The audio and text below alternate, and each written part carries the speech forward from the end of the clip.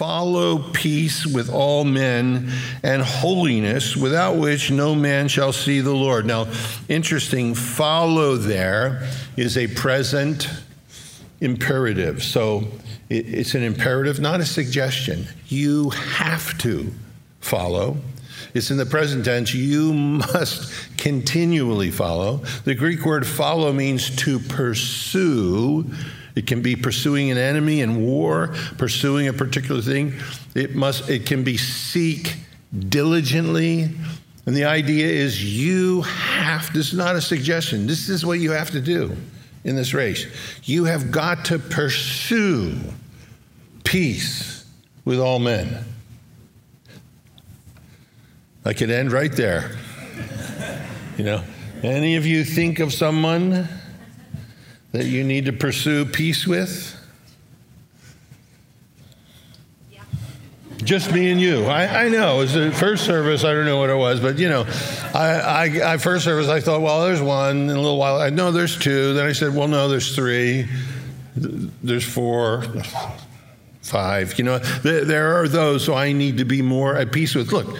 It isn't, we are selfish in our own fallen nature. The nature of Christ is doing something else within us. And the peace that we should have with all men, we have to pursue it. It doesn't come naturally to us.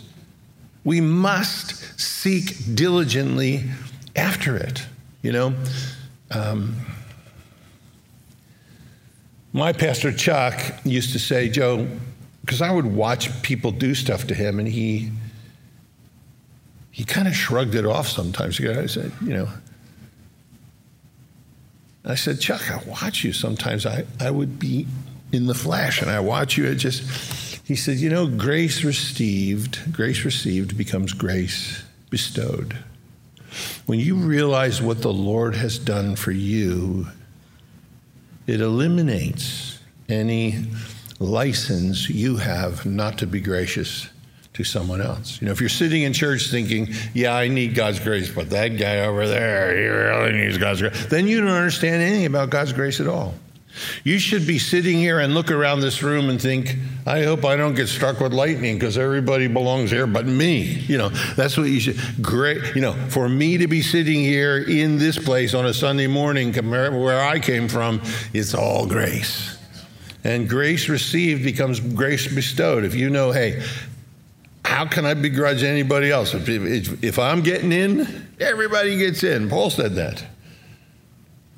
So seek diligently, not a suggestion, a command. And it's continually, because that's the way this journey is. Peace with all men. Paul will say, be at peace with all men as much as it is within you. I like that verse because it gives me a little more license than this verse does. Because I can say, Lord, well, that's as much as it is within me. I've done that, Lord. Now can I smack them? Be at peace. It says we're to pursue that in our race, in our pilgrimage, in our journey. Be at peace, because anything other than that slows you down and trips you up